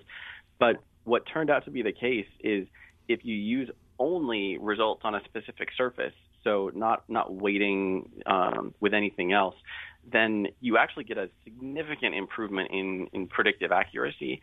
And what it turned out was that a few top women, Kerber, Karolina Pliskova, Johanna Konta, Konta also lost in the first round, very strong overall. They're in the top 10 in overall ELO, but really pedestrian on clay. And hardcore fans know that they're not as good on clay, but it's when you're talking about like a top 1 or 2 player, then it's not really clear what you say when you say that. Like, are they number 10 on clay, or are you saying they're number 50 on clay? And with the surface-specific ELO, it turned out that Kerber, I forget what the number is, but she's quite a ways down the clay list. Konta's like barely in the top 100 on clay, if I remember right. Wow. So we were able to predict a little better just how much of a shot. Lose the first round, so a shocking upset. You said something, I'm curious if I heard it correctly. Did you say you can do really well just by using surface-specific rankings? We would have thought you'd have done something, some aggregate ranking that included all the surfaces and then, some kind of weighting system. So you borrow, like the forecast for Kerber on clay might be 50% clay, 25% grass, 25%. Yeah, and it sounds like it sounds like you asserted that the optimal weighting for that is 100% on the surface in question and 0% on other surfaces. Yeah, that's exactly right. And I made the same assumption that you guys are saying. What I don't know is when you go further down the list of players who aren't playing full time on the WTA tour, I don't know whether you run into sample size issues with those players. Because that was my biggest concern, and it still is a concern on grass. I'm not that confident in 100% grass weighting. But for clay and hard court, you do better with 100% than anything else. And I didn't believe it, but the numbers don't lie. So given this, so ELO is of course, it goes back to chess, and now 538 uses it as kind of a common model across all of their sports. And you're saying that's a very adequate model for tennis, especially court-specific or surface-specific. What does it say for the rest of the tournament? And everyone's talking about Nadal, of course. Nadal is looking at winning his 10th, trying to win his 10th French Open and getting closer to Federer's overall Grand Slam number. What is your take on the men's side of the draw? Well, I run a forecast for every tournament with those ELO ratings, and right now it's got Nadal at almost exactly 50%. So 2-1 to win the title. And how does that compare to the number 1 seed in other tournaments? Usually it's not that high. I haven't run a forecast with this specific model for very many tournaments, so I can't be super specific. But in general, in the past, the best player is going to come out about 35 to 40% at a Grand Slam when all the best players are there.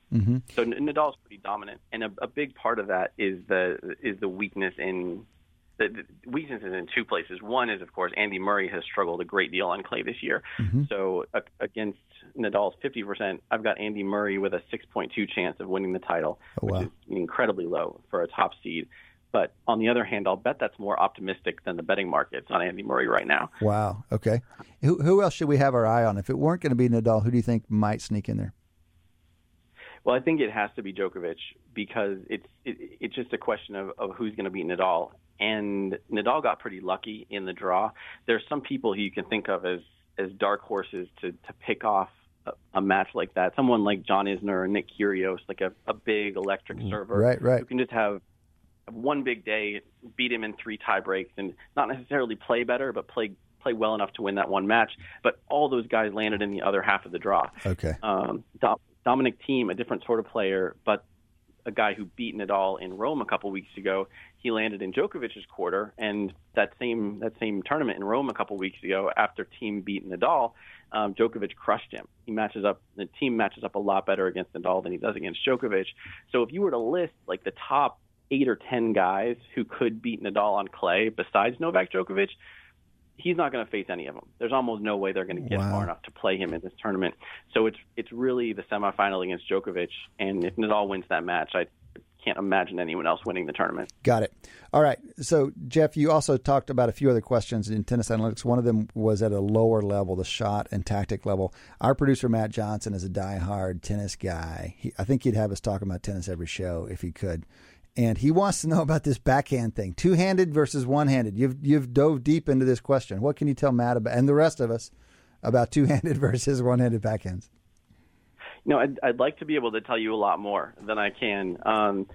That's something that I'd like to research a lot more. I've done a little bit on the effectiveness of the one-hand and two-hand returns, and I don't think there was anything super clear-cut. That's like going back a couple of years, so I don't have that on the tip of my tongue. I know that someone else, whose name I can't recall at this moment, did some research that suggested that there were a few too many one-handed backhanders. I think that it was slightly overrepresented in the top rank. Well, you tennis aficionados consider it the more elegant way to go, right? People kind of swoon over some of the players' one-handed backhands. Am I right? And if that's true, certainly it's going to be overused. No. Yeah, you'd think so. It is a bit of a religious question, I think. A lot of the people who swoon over one-handed backhands are like me. We have our own one-handed backhands. Right. So, it seems like the better choice. But also, the counter-argument, for one thing, there are some people who are just kind of contrarians about anything like that. And the Nadal fans, the Djokovic fans, of course, they're going to go with what their guys hit as well. Right. But players like Nadal, who were able to get such vicious topspin, they can kind of take a one-hander out of their opponent's hands. And that's a big part of the reason why so many players have ended up going with two-handed backhands in the last couple generations, because it's so tough to defend against a big topspin shot. And the direction that racket technology has gone, string technology, makes it easier to generate that kind of topspin. So it's tougher, that's a big reason why Federer lost to Nadal so many times over the years. Okay. Fantastic. Jeff, before you go, a couple last questions. What question most interests you right now? Like if you turn to your data today, if you can tear yourself away from the beauty of Norway and do some work today, what are you going to be doing work on? Well, I actually did do some work today, since, of course, I've got a head start. He's so ahead of us. You forget, man. He's already had an optimally productive day, and this is just the cherry on top. All right. Yeah, optimal might be a stretch, but sure, cherry on top. I'll take that. What I was just working on today was on surface preferences in men's doubles, because I've always been under the impression, which is sort of my own conventional wisdom, that surface wouldn't be as big of an issue in doubles because the points are really short. You've always got somebody at the net, so a lot of the things that make clay courts different aren't really an issue in doubles. Right. But I ran this surface-specific ELO for men's doubles and found that one complicating factor is that it doesn't give you the same boost in predictiveness, but there's bigger differences among the top 50 players in hard and clay court ELO ratings for men's doubles than there are for men's singles or women's singles, which suggests that the surface preference is a bigger deal. It has more impact in doubles than it does in singles. Mm-hmm, mm-hmm. That is surprising. That's one of those. Now you need to go back out to the coaches and players of the world and ask to get some insight into that, presumably. Yeah, I wonder how much there's selection bias, just because, I think it's more optional that top players play doubles, right, than play single. I mean, you've got Federer or Nadal playing across all the tournaments in singles. Do the top players play as often across all the different surfaces in doubles? Yeah, that's a legitimate issue. The very top players do play about the same schedule that the singles players do, but because there's a bigger mix of people playing doubles. Like sometimes single stars will dip in, sometimes the wild cards can make up a bigger chunk of the field. But yeah, that could be an issue. You could have some selection bias and an inconsistent range of players. That's a possibility. Jeff, before we let you go and take a shot here, you do baseball stuff as well. You are the co-founder of an amateur baseball site providing data. And you mentioned, College World Series just been seeded, sub-regional starting soon. Do you have anything to say or point us toward for that? I hate to admit it, but I have nothing to point you toward. I am the bad example of a baseball analyst who lives in his spreadsheets. So I can run you the query, but I have no opinions to share at all. Come on. I needed to know the chances for the Longhorns, man. Yeah. You're supposed to give me some insight on my team from all the way over there in Norway after being a tennis expert. Sorry to hang you out on that one, Jeff. But listen, man, we really appreciate your taking the time to join us. Wish you the best with the work. Love following you. Keep up all the great stuff. Yeah, I really appreciate it. Thanks, guys. You bet. That was Jeff Sackman. You can follow Jeff Sackman on Twitter at tennisabstract.com. He's the founder of the website, tennisabstract.com. You can also catch his writing in publications like The Economist and The Wall Street Journal. That has been 3/4 of Wharton Moneyball. We still have a quarter to go. Come back and join us after the break.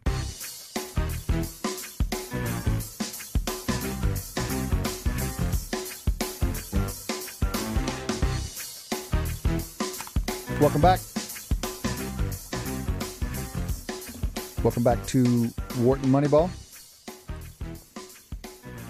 2 hours of sports analytics live every Wednesday morning, 8 to 10 Eastern. Some combination of us are here this morning. It's Cade and Shane. Audie and Eric are out and about. They'll be back.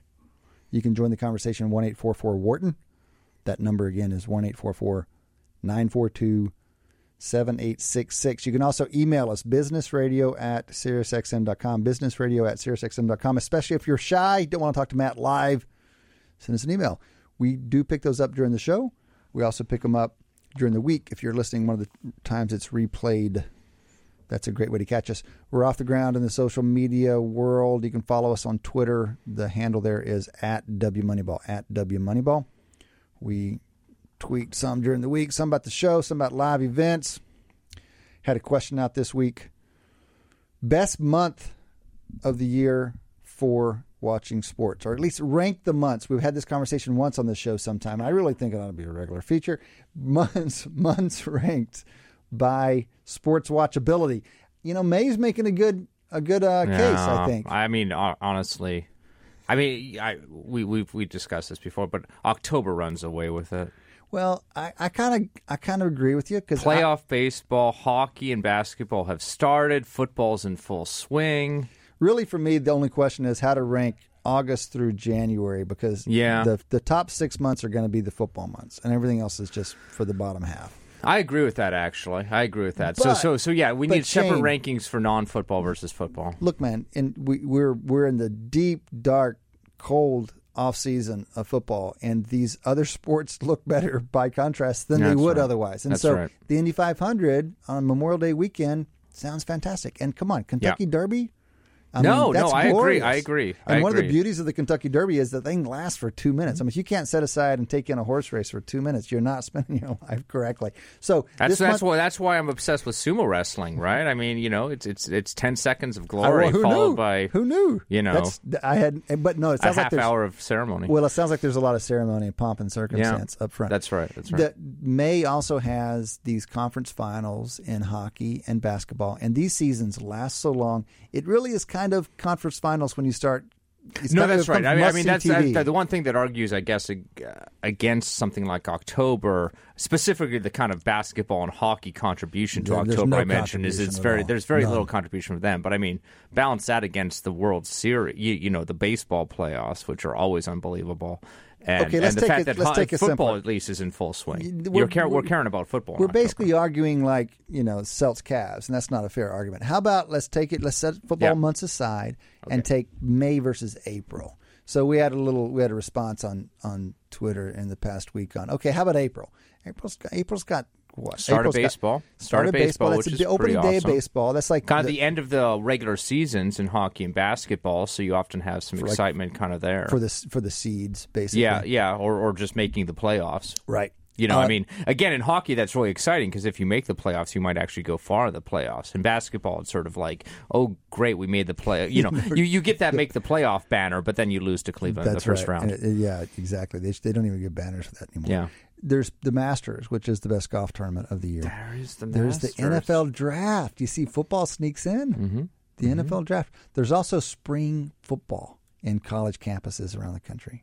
All right, April's making a solid push here. So do you think April tops May? I think we just came up with it topping May because you sneaked some football. NFL Draft, I think, was the game changer on that one. Yeah. We might be a little bit biased. We are. Is there anything going on? Because football is amazing.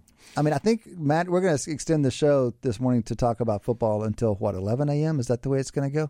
This booth isn't booked, right? We can just keep going. 80 minutes of spring football coming up. What do you got, Shane? What's going on for you in the world of football right now? I can go. Yeah, tell me about the Longhorns. Tell me what's going on with them. Because I mean, my football allegiance. Yeah, people are tired of me talking about the Patriots. So let's talk about the Longhorns. That's incredibly self-aware of you to acknowledge that. Oh yeah, no, because I've gotten relatively strong feedback. I mean, people are not subtle. Well, it's in May. Their impatience It's May, with and me. you've been going on about it for 4. I mean, I'm like a missionary that's kind of going on. Can I tell you about the Super Bowl? Yeah, Shane. You'd think that a guy who's been pulling for Boston. That? You've been pulling for Boston teams for the last 15 years, which has been I don't know, the best stretch for a city in the history of professional sports. Possibly. You'd think that you would become like cool about it's like the guys who score touchdowns and they're like, act like you've been there before. Mm-hmm.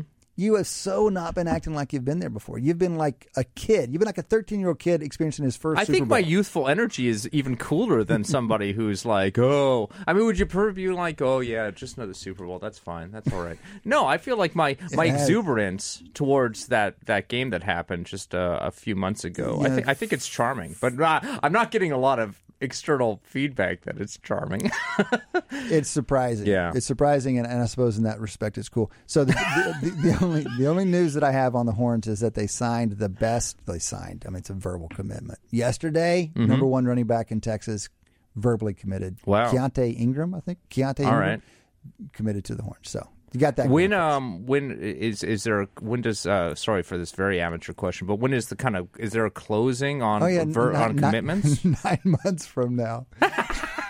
Well, no, that's good to know. You still like your verbals. That's right. All right. Can we talk about something more substantive than high schoolers talking about where they want to go to college 12 months from now?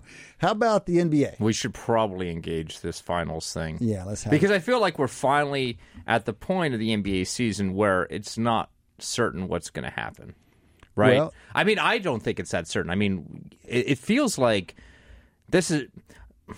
I'm in a weird position because I'm of course the guy who's been arguing all season, the sort of cynical guy who's like, oh, basketball is basically deterministic. There's no variation. There's no randomness. Shane, there's one implication of that for these finals, and it's that it's a foregone conclusion. That's right. So I'm kind of switching. I feel like now that we're here, I've almost kind of switched to the opposite side of the spectrum.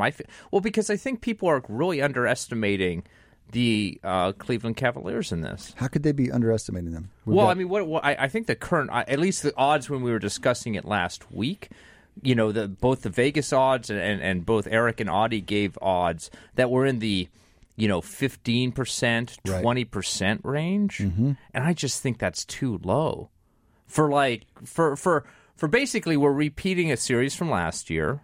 And obviously, you can argue this Golden State Warriors are better, and I mean that's inarguable that they're better. Exactly. They got better, but Cleveland did beat them last year, and Cleveland has basically dominated the teams they've gone through as well.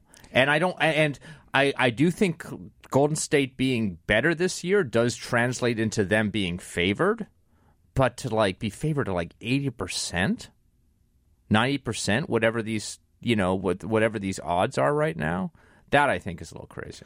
Well, here's an interesting thing that I just came across by chance, Shane, which you're going to love. It's a piece from ESPN using their BPI, which is their advanced analytics on their professional basketball side. And it's good. I mean, ESPN, they have some folks doing some really good work there. FPI is one of the best you can do for football, and their BPI is good for basketball. They ran numbers for for the this is a few games in. This was 2 games in when the Warriors were up 2-0. Yeah, this isn't mid-season. I thought this was before the season started. 2 games in, the Warriors are up 2-0. They had them. They had San Antonio, or no? This is for the finals last year. For finals last year's finals, they had them 92-8%, but that was with a 2-game loss. But that shows you kind of how absurd the number is right now, because they're starting out even, of course, 0-0, and yet people are putting it at like 15%. Some of that, the 538 numbers are based on a long track record over the regular season when it seems like the Cavs are playing in a different gear, partly because they've had some injuries, but also because they're conserving health and energy. It's hard. It's hard to glean anything from the regular. I mean, you can glean some things, but the fact that there's so much resting going on during the regular season, to take all regular season games as kind of a representative sample of what we might see in the playoffs. Everybody can think about the bias in that. Mm-hmm. And so you can take playoff games from last year. Of course, the teams have changed a bit, but I think playoff games from last year is more indicative of what we're going to see in this series than regular season games from this year. That is a strong statement. It feels like you're discounting a little bit the Durant factor. I mean, how can you add one of the top two and he's or three playing players at a in very the game? top level? Yeah, no, I'm not discounting it. I mean, again, if without Durant, would Golden State still be favored in this? Like, try and consider this alternative universe where basically the exact same teams returned to the finals again this year that were last year. I think in that scenario, you would favor Cleveland. Did win last year. Yeah, but things happen all the time, and you wouldn't against your prior odds, and you update a little bit. You're not going to update that much. Sure, but however, the Cavs are healthier. Without Durant, Cavs are healthier this year than they were last year in the finals. So that and the fact that they won, it might be a push. Right. Okay. So right. Without Durant, we're at 50%. Durant changes that from 50% to 85%. Really? I mean, he's a great player. And he's playing incredibly well right now, but that is too much of a jump. One reason it feels like intuitively it could be too much of a jump is how much difference can one player make on top of a great collection of other players? Right? That's right. There has to be some reduced marginal value. Mm-hmm. Diminished marginal utility. I think he does contribute a lot because there's an interaction effect that, just having him on the court, there's less. They can do less, pay less attention to Steph Curry. They can pay less attention to Klay Thompson, all these other guys. But consider the impact he adds. If you had him on the sidelines last year, he was on the sidelines. Decide, am I going to sign with the Thunder or am I going to sign with the Warriors? He would add more probability to the Thunder. Certainly, right? Because there's one great player there. That's right. Versus 3 essentially great players. Yeah. His wins, his contribution definitely would be greater on the Thunder, and obviously his contribution's positive on Golden State. I guess I'm just sort of I'm pushing back on this jump of 30 to 40% in the win probability just based on his presence. We're going to find out here within a couple of days. There's a great piece. We do a lot of 538 pimping here. We could be a satellite for 538, or maybe we should be a paid subsidiary of 538. Mm-hmm. A nice piece by Kyle Wagner and Chris Herring on LeBron. And if you're going to watch the series, you might want to look at this piece because they talk about the LeBron James School of Driving. And it can be, they give us a little more nuance into something that looks like it's just, sheer strength. And you might miss some of the subtleties here, but they run the numbers on what happens when LeBron drives versus when other people drive in the league. And he's basically head and shoulders above everybody on everything. He's getting to the foul line more often. He's completing more of his drives more successfully. He's hitting other people for 3-point shots more successfully. He gets more of his own shots. Obviously, there are a lot. He completes around the rim like a big man, essentially. But he's not dependent on somebody getting him the ball like all big men are. He can do it himself. So these unassisted completions at the unassisted buckets at the rim are off the chart. So he changes the game because he can do all of those things. And that kind of insight, I think, is going to help you appreciate how they try to attack the Warriors. Right. I mean, I have two kind of points to make. One, I wish I could have gone to the LeBron James School of Driving when I was learning to drive. How amazing would that be? I feel like that's I'm not very sure. Cool. I'm not sure how much of it would translate. No. No, I think LeBron James is just such a unique, superlative player. I think if Cleveland does somehow pull off this, the win again in this finals, do we start talking about LeBron James in the conversation with Jordan? No question. He's already playing in 9 straight NBA finals. Yeah. In 10 out of the last 11 or some absurd thing. So, it looks so last maybe year, I'm behind the curve on this. Do you think that discussion is already happening? It ought to be happening. It's at least happening, but I would say most Americans, if you asked them just sort of point blank, best basketball player of all time, I think they'd probably still go with Michael Jordan. I agree. But we're also biased. We watched him all those years. Yep. They were our formative years, and now we're the big voices or whatever. Yep. The That's media. right. That's right. So let's see. His career's not over, and I'd say clearly, if he were able to pull this kind of upset off, he would be squarely in the conversation. Yeah. Speaking of other superlative players, Mike Trout goes out with an injury. So unfortunate. It's very sad. So. I like watching that guy play. The injury happens at the same time that all these articles were coming out about how great Mike Trout is, because we all knew, people who pay attention. And we were actually talking about he's come up in a couple different conversations on the show in the past few weeks. One was just sort of predicting home run totals for the season. We talked about that last week. We talked about Audie had a really kind of nice kind of comparison of Mike Trout versus the guy in the Yankees, Aaron Judge.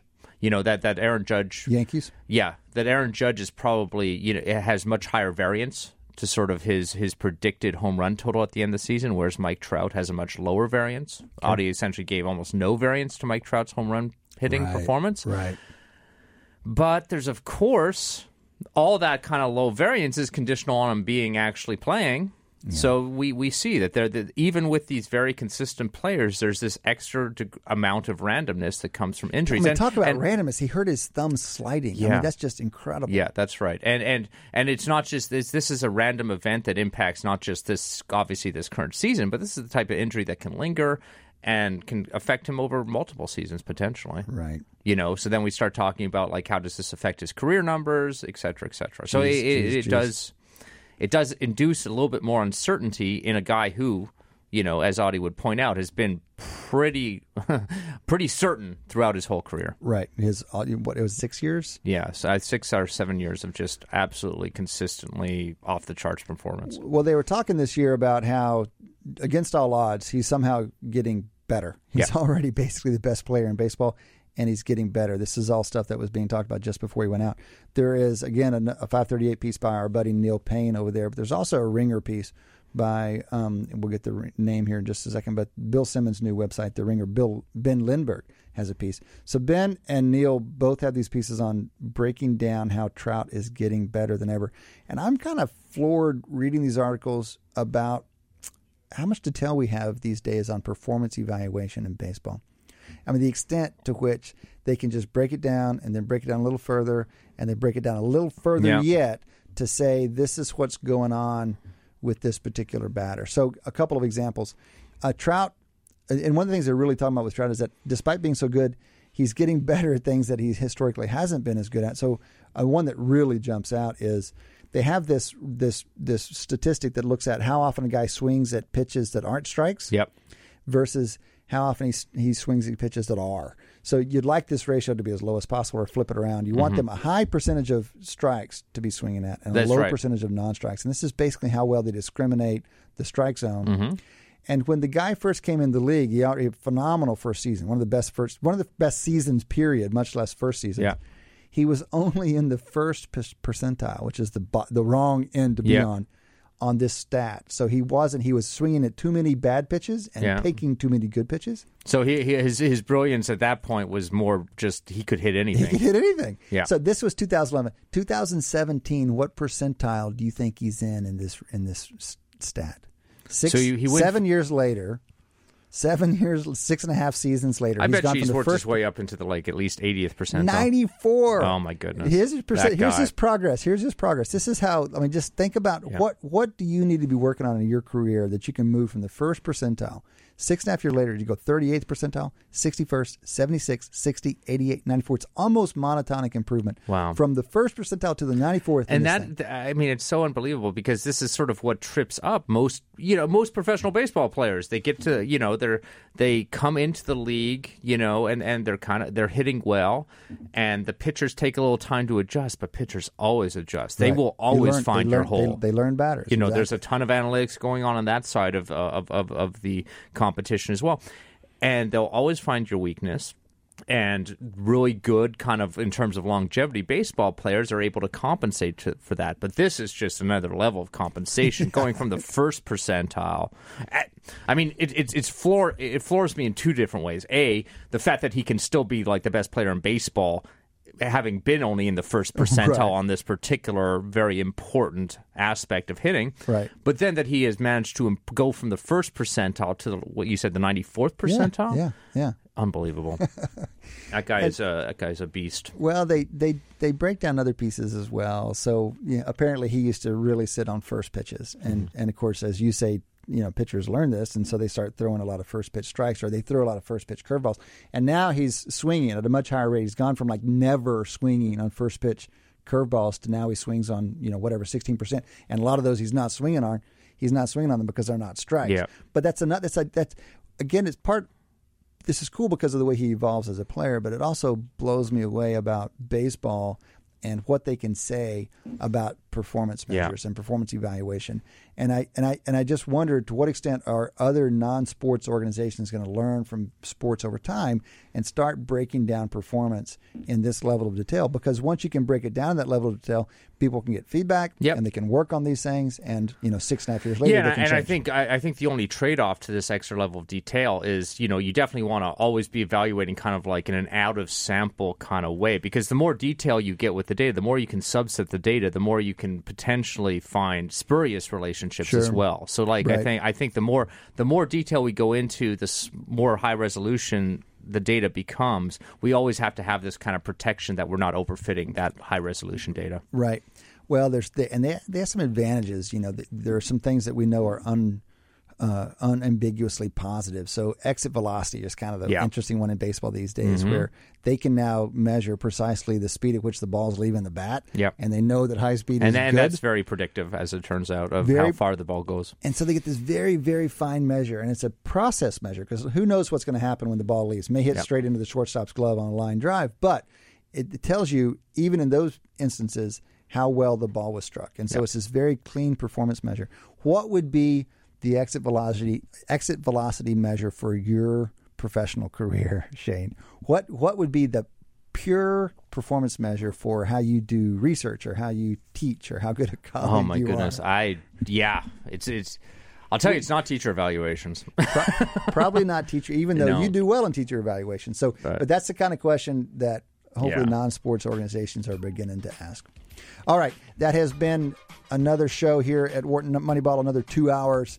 Appreciate all the help from around the table. Shane and Cade here, our buddies Audie and Eric, we missed you. Deion Simpkins in the house, holding down the soundboard. Very much appreciated. Matt Johnson, our guests, and all the listeners. Come back and join us in 2 weeks. We'll be actually next week. Come back and join us next week. Until then, enjoy your sports.